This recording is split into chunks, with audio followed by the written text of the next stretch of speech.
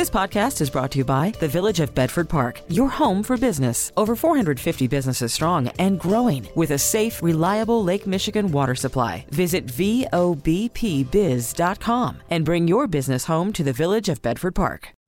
Call from mom. Answer it. Call silenced.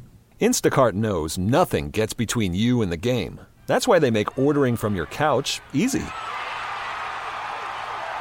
Stock up today and get all your groceries for the week delivered in as fast as 30 minutes without missing a minute of the game. You have 47 new voicemails. Download the app to get free delivery on your first 3 orders while supplies last. Minimum $10 per order. Additional terms apply. Now, the WBBM Noon Business Hour. It's 12:03, Tuesday afternoon, January 30th. Good afternoon. Thanks for joining us. I'm Rob Hart. It's Travel Tuesday. We'll discover some romantic Valentine's destinations in Illinois during our next segment. But right now, cooling home prices, surging job openings, and rising consumer confidence provide the latest reflections of the U.S. economy. Let's welcome in Diane Swank, Chief Economist, KPMG in Chicago. Diane, thank you for joining us today. Let's talk about the job market, because there seems to be some differing opinions on the strength or weaknesses or signs of weaknesses in the job market. Job openings rising in December to the highest level in 3 months. However, fewer people are quitting. So what can we make of the job market right now? Well, we're in flux. We've seen the job market go from an extraordinarily frenzied pace that we saw during 2021 and 2022, where job hoppers were getting these extraordinary premiums for hopping jobs over 16%, which is now narrowed to about an 8% raise if you hop your job. That's a big difference, less than half of what it was in mid-2022. That's very important, because as the job market normalizes to something that's more like and akin to 2019, even though that was still very low unemployment, it was less inflationary. And that is what we're sort of looking for, is that the job market is cooling off just enough so that the Fed can get to the job of cutting rates and sooner rather than later. Now, sooner for the Fed is probably May, not March, which many had hoped after the end of the December meeting. But what we're expecting to see is an upside surprise in employment in the month of January, and the Fed sort of making sure that it's got enough evidence with such an extraordinarily robust economy, and we're coming into the 2024 still pretty strong on consumer spending. That will allow the Fed to sort of move in May, we think, on their first cut, and we're still expecting 4 cuts this year by the Federal Reserve. We're going behind the numbers with Diane Swank, Chief Economist, KPMG in Chicago. The Labor Department saying 9 million job openings in December. That is up from 8.9 million openings in November. And let's talk about the quits rate very quickly. And that is that's slowing down. And is it a sign that more people are just merely satisfied in their jobs? Or is this simply a factor of it's not worth it to cross the street? Well, I think, first of all, there was some fatigue of all the crossing the street that occurred. There was a lot of churn in the labor market, an extraordinary churn during the hiring frenzy. But I think there's a couple of things going on. First of all, we do have some hoarding of workers and hiring freezes. That is a situation. And there are some layoffs out there. Some of the strongest growing sectors in the economy that drove employment gains early on are now companies that have either laid off workers or are in hiring freezes. And that makes people more nervous. At the same time, we're seeing job gains much more concentrated. The last 6 months of 2023, job gains are concentrated in only 3 sectors of the economy, very interest rate insensitive sectors. That's healthcare, leisure and hospitality, and state and local governments finally hiring up in ways and putting people in positions that have been open since the beginning of the economy reopening. And so that, I think, is very important, because there's just not as many options to job hop, but also there is fatigue from job hopping as well. And we're starting to see productivity growth pick up, because people are now in their jobs long enough to not only learn them, but also get training, which was also put on the sidelines as firms were focusing only on hiring. And then very quickly, Diana, I want to touch on consumer confidence at its highest level since December of 2021. Is this a reflection of lower gas prices or cooling inflation, or both? All of the above, and it's interesting is that we saw broad-based gains in consumer confidence in the confidence numbers for January. Now, we've yet to get the full sentiment data from the University of Michigan. If it comes in anything like the first cut data in January, we'll have the largest 2-month improvement in consumer attitudes since 1991. But consumer attitudes are still lower than one would expect given the low rate of unemployment and the improvements in inflation.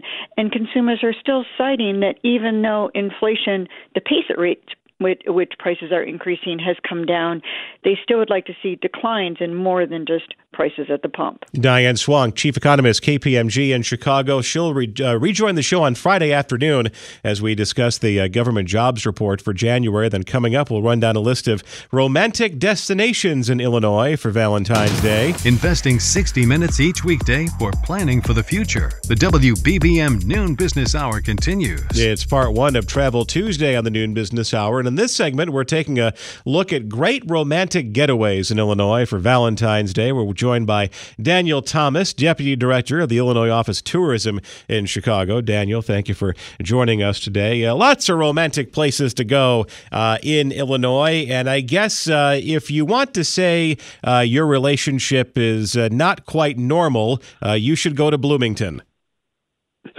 That is quite right, Rob. Great to be with you. And, of course, only a two and a half hour drive or take Amtrak down to Bloomington.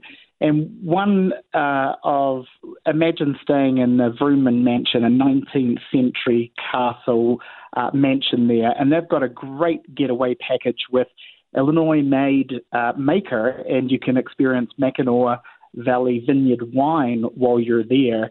And, of course, you are very close to Bloomington and, of course, farm to table. Why not dine at Epiphany Farms, another Illinois-made maker, and have that ethically sourced ingredients for one-of-a-kind dining experience while you're there? And I was going to say, and if that place is totally booked out, there's always Steak and Shake, and that's very romantic. Very romantic. I'm not sure that you'll be having another Valentine's Day after that, but hey, you could try, right? Oh, come on. I mean, everybody loves a good milkshake at the end of a burger and chili meal. Now, we're not just talking about Valentine's Day, though. This is also Galentine's Day in February, and you cannot spell Galentine's without Galena. That is correct. Galena is a statewide favorite, a 3-hour drive from Chicago. So let's spend the weekend there in a cozy cabin.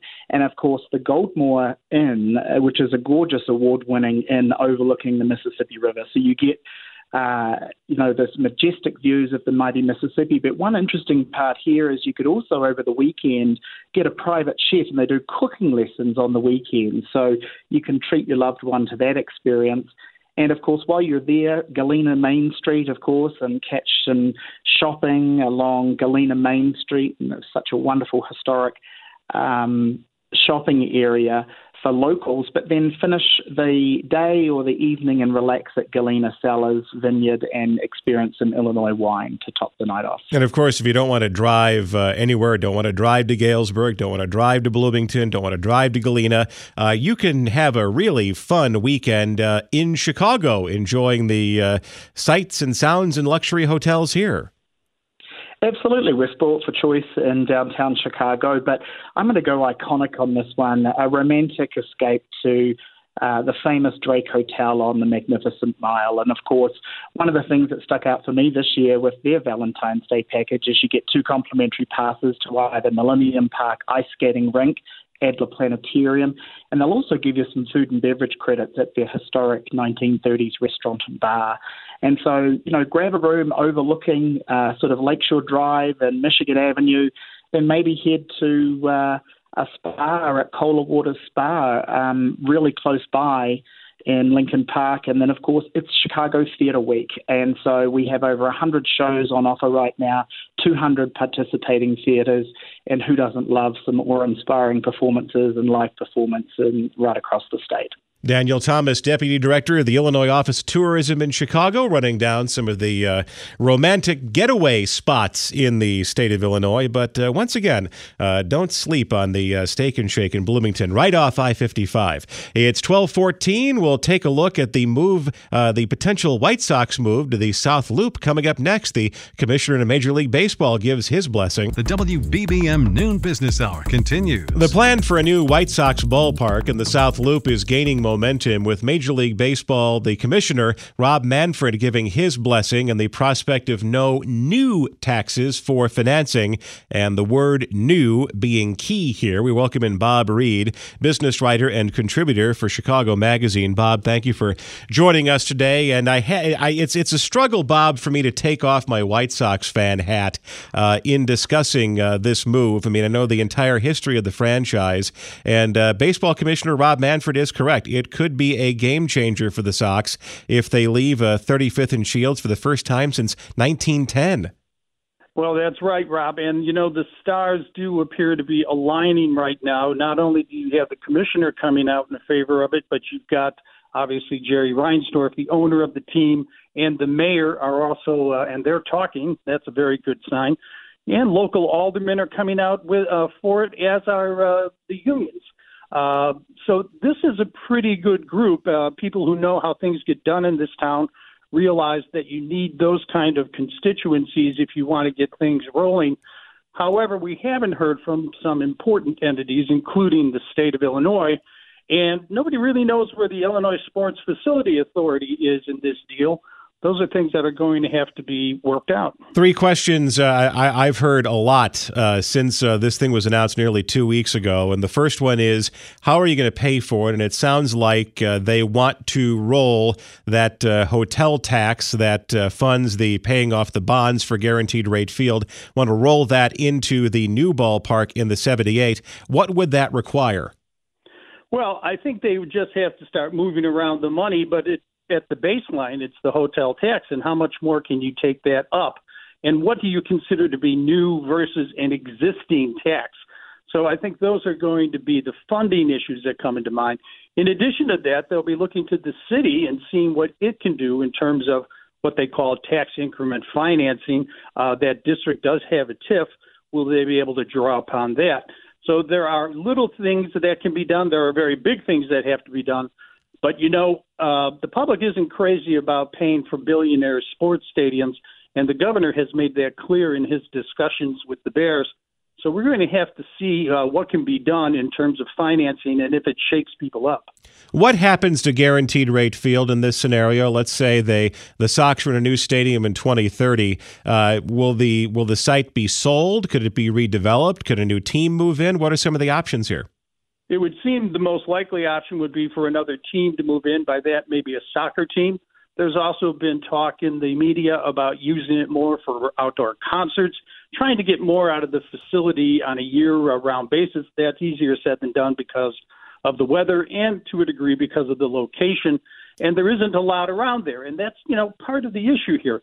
The Sox don't have a lot of ancillary revenue coming from the surrounding area immediately around the ballpark. Yeah, they control parking and things like that. But if you put this down into 78, you're going to build a community around it. And the chances are the Sox will no longer be leaving money on the table. They'll be able to maximize what they can get, like the Cubs are doing at Wrigley Field. And then lastly, why not build this ballpark village on the currently existing parking lots for the White Sox? Why not do this at 35th and Shields as opposed to moving the whole thing 2 miles north? Well, as they say, location, location, location. The whole point of the 78 is to link it to downtown and to the rest of the city on the south side. And that's what they think is going to happen, that it will actually develop a new neighborhood, one that will be right in the middle of everything, easier to get to by public transportation. You'd have underground parking. You'd have all sorts of things that will make it easier for people to get in and out of the ballpark. But, a lot of it's going to depend on the design. Are they going to make a mistake like they did before and kind of design a ballpark that was good for yesteryear? Or are they going to do something that's a little more modern and interactive for people to enjoy? Bob Reed, business writer and contributor, Chicago Magazine. Call from mom. Answer it. Call silenced. Instacart knows nothing gets between you and the game. That's why they make ordering from your couch easy. Stock up today and get all your groceries for the week delivered in as fast as 30 minutes without missing a minute of the game. You have 47 new voicemails. Download the app to get free delivery on your first 3 orders while supplies last. Minimum $10 per order. Additional terms apply. I'm Sandra, and I'm just the professional your small business was looking for. But you didn't hire me because you didn't use LinkedIn Jobs. LinkedIn has professionals you can't find anywhere else, including those who aren't actively looking for a new job, but might be open to the perfect role, like me. In a given month, over 70% of LinkedIn users don't visit other leading job sites. So if you're not looking on LinkedIn, you'll miss out on great candidates like Sandra. Start hiring professionals like a professional. Post your free job on linkedin.com/recommend today. T-Mobile has invested billions to light up America's largest 5G network, from big cities to small towns, including right here in yours. And great coverage is just the beginning. Right now, families and small businesses can save up to 20% versus AT&T and Verizon when they switch. Visit your local T-Mobile store today.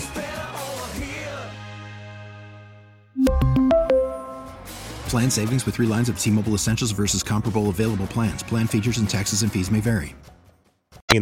The WBBM Noon Business Hour continues. Good afternoon. I'm Rob Hart. These are the top stories on News Radio WBBM. This is Nancy Hardy. A Muslim advocacy group is calling for a quick response to an attack on a girl wearing a hijab in a West suburban school. A case of mistaken identity may be behind a deadly drone attack on American soldiers in the Middle East. It's Travel Tuesday, the focus on the best ski areas in the Midwest and beyond. You may want to help someone by co-signing a loan, but there are some things to consider.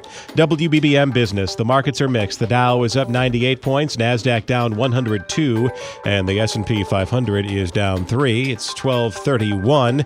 Topping our news at the half hour. The Council on American Islamic Relations in Chicago wants action taken after an attack on a Muslim student at her middle school in Glendale Heights last week. The details from WBBM's Nancy Hardy. In a video posted to social media, a boy grabs a 7th grade girl wearing a hijab by the neck in the hallway of Glenside Middle School and throws her to the floor. Maggie Slavin with Care Chicago tells CBS 2 the girl was targeted for wearing a headscarf. And what's also very disturbing is that you see this other students that are filming the whole thing, and they're not intervening. Care Chicago says it has received 200 complaints involving school-aged children since the war in Gaza began. The superintendent of the Queen Bee 16 school district tells the station an investigation found no evidence the attack last week was motivated by religious or cultural intolerance, and the district is working to hold students accountable. Nancy Hardy, News Radio 105.9 WBBM. We're learning more about a drone strike in Jordan last weekend that killed 3 American troops. The enemy craft flew in at a low altitude,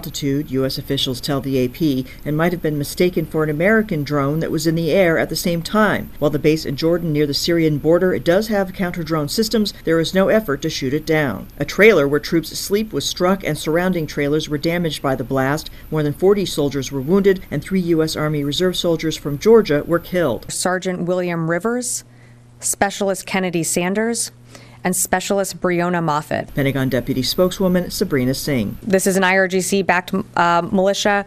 It has the footprints of Kataib Hezbollah. National Security Spokesman John Kirby says President Biden met with national security advisors and is weighing options. These groups, backed by Tehran, have just taken the lives of American troops. Jennifer King, Washington. It's 12:32 as the noon business hour continues. Markets are mixed right now. Joining us with the latest on what's moving Wall Street is Philip Colmar, global strategist with MRB Partners in New York. Phil, thank you for joining us today. And it's all about the Magnificent Seven this week. The big tech titans are reporting all week long. And is that all it's going to take to move markets? Yeah, that's going to be the focus of the markets this week for sure. A lot of expectations associated with the Big Seven, which are, of course, the heavyweights of the index. And coming into earnings season, many of them have, low comps from last year, so that's not going to be the challenge. But expectations, independent of what their comps are from earnings of last year, their expectations are pretty elevated. So they got big bars to hit here. A couple of them will probably or maybe hit, but there'll be some disappointments probably as well. So. And then the Fed meets this week. Their policy meeting begins today, wraps up tomorrow. And no surprises, at least not that we know of, as far as announcements about interest rates. They do plan on keeping things as they are right now.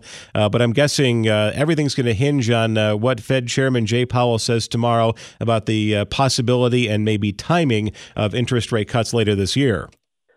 Yeah, that's the other big news this week is expectations. Everybody's really looking forward to what his commentary is. The Fed is on record for wanting to ease.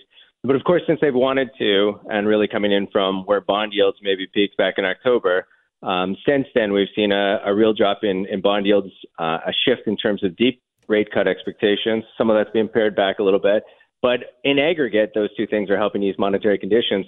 And all of the economic data since then have started to improve from even their own weekly economic indexes to consumer confidence this week to housing-related indicators. So all of it's putting into question, although they want to cut, how much can they really deliver on? A couple of interesting story stocks jumping out at me today. General Motors shares up 7% after the automaker posted better than expected earnings. They're still kind of putting the pieces back together following that protracted strike last year. But one thing that was interesting was that this may be the car market just because the supply chain has worked itself out.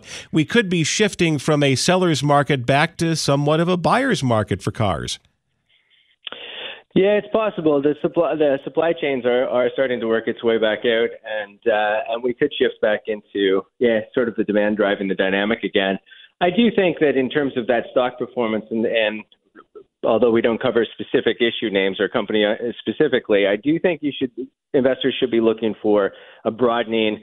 It's already happening in terms of broadening participation of this equity rally into those other cyclical names. So away from, I know we talked about Magnificent Seven there at the top of the show there, but really broadening it out to places where you don't have the earnings bar so high. And that's the real problem with heavy tech is earnings expectations on a 1 year and a multi-year basis really high. But some of those other cyclicals, they start to look appealing and across the index. I'm thinking more probably in line of banks and aerospace and defense, even some energy after being beaten up last year.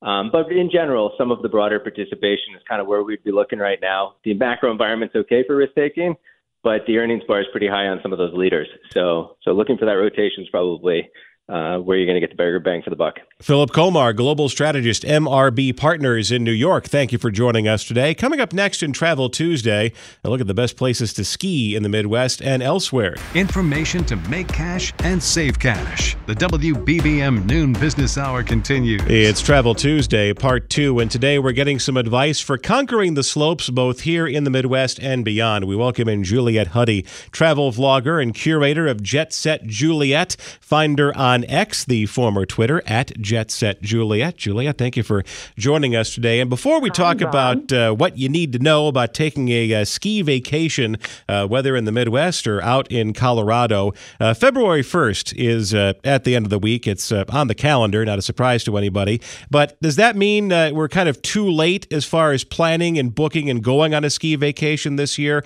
and the conversation should be about next season? No, not at all. I mean, one of the things you really do have to do, though, is when you decide where you want to go online and get your lift tickets online, because not only will you typically get a discount, but a lot of times, depending on where you go, the places will sell out.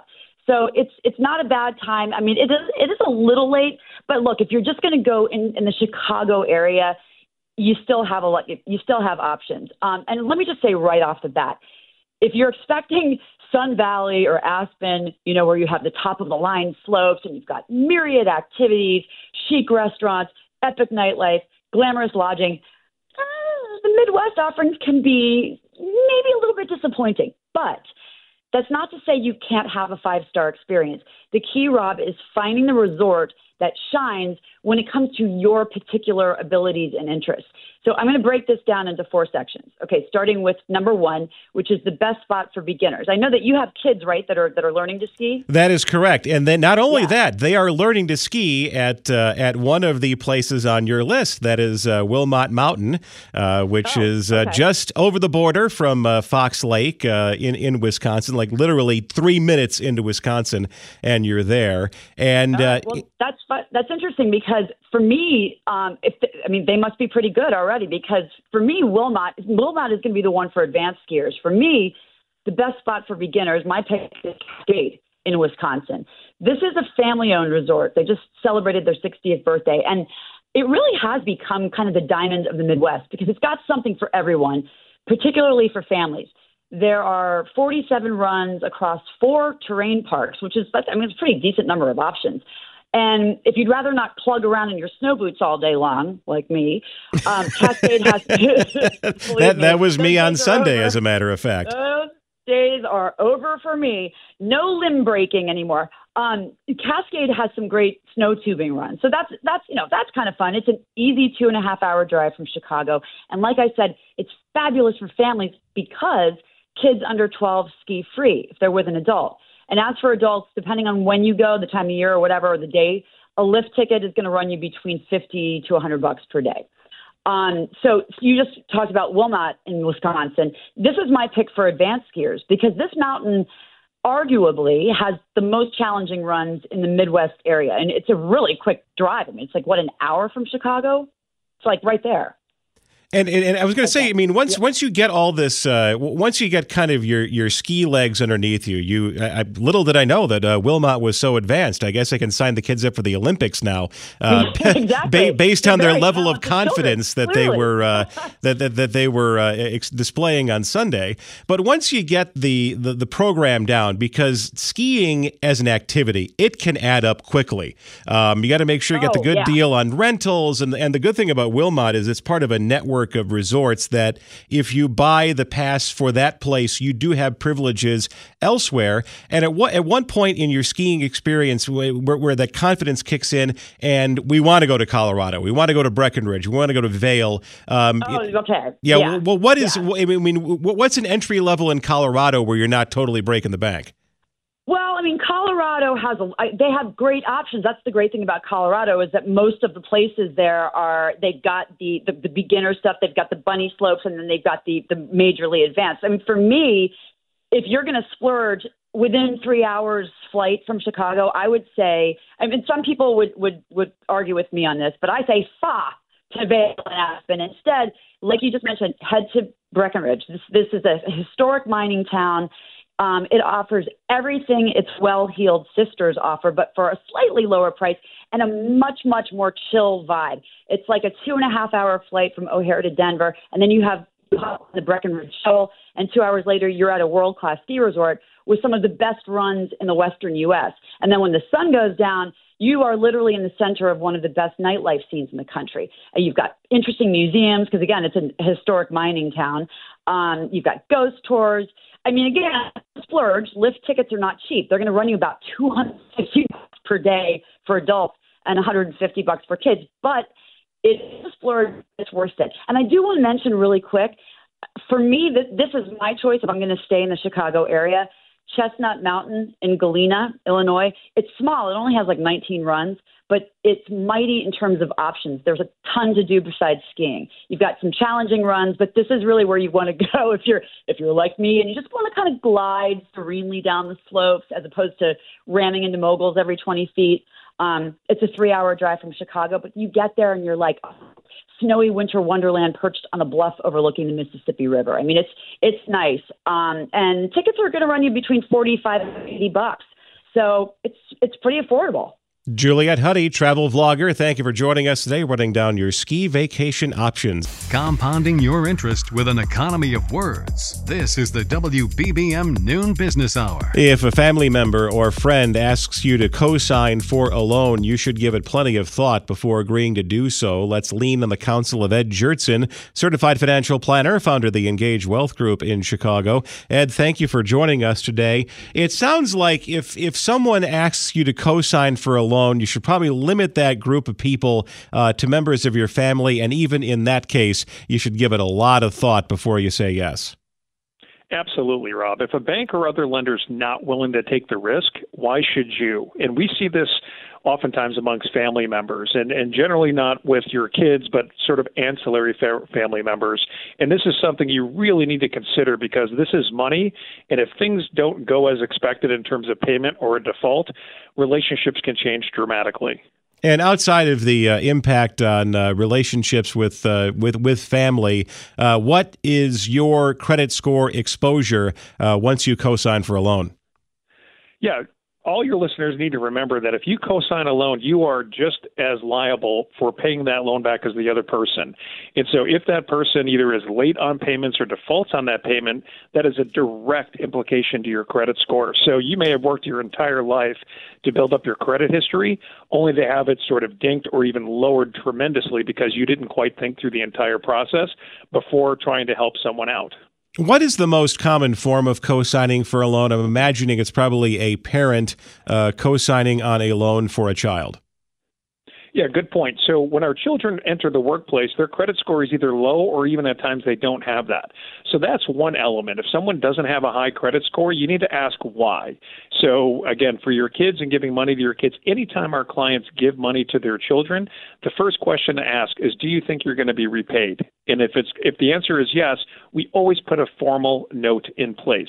And then ultimately, again, when it comes to kids and supporting kids, we want to do that, but you have to take a really, really hard look on the fact that if it doesn't work out, you ultimately will be on the hook, not only for that money not coming back, but as you pointed out earlier, Rob, on your hit to your credit score.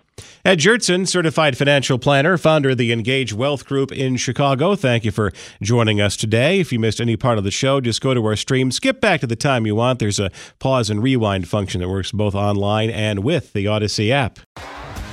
T-Mobile has invested billions to light up America's largest 5G network, from big cities to small towns, including right here in yours. And great coverage is just the beginning. Right now, families and small businesses can save up to 20% versus AT&T and Verizon when they switch. Visit your local T-Mobile store today.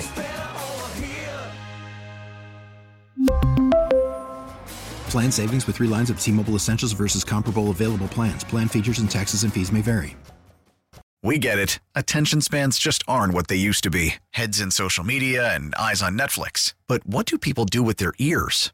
Well, for one, they're listening to audio. Americans spend 4.4 hours with audio every day. Oh, and you want the proof? Well, you just sat through this ad that's now approaching 30 seconds. What could you say to a potential customer in 30 seconds? Let Odyssey put together a media plan tailor-made for your unique marketing needs. Advertise with Odyssey. Visit ads.odyssey.com.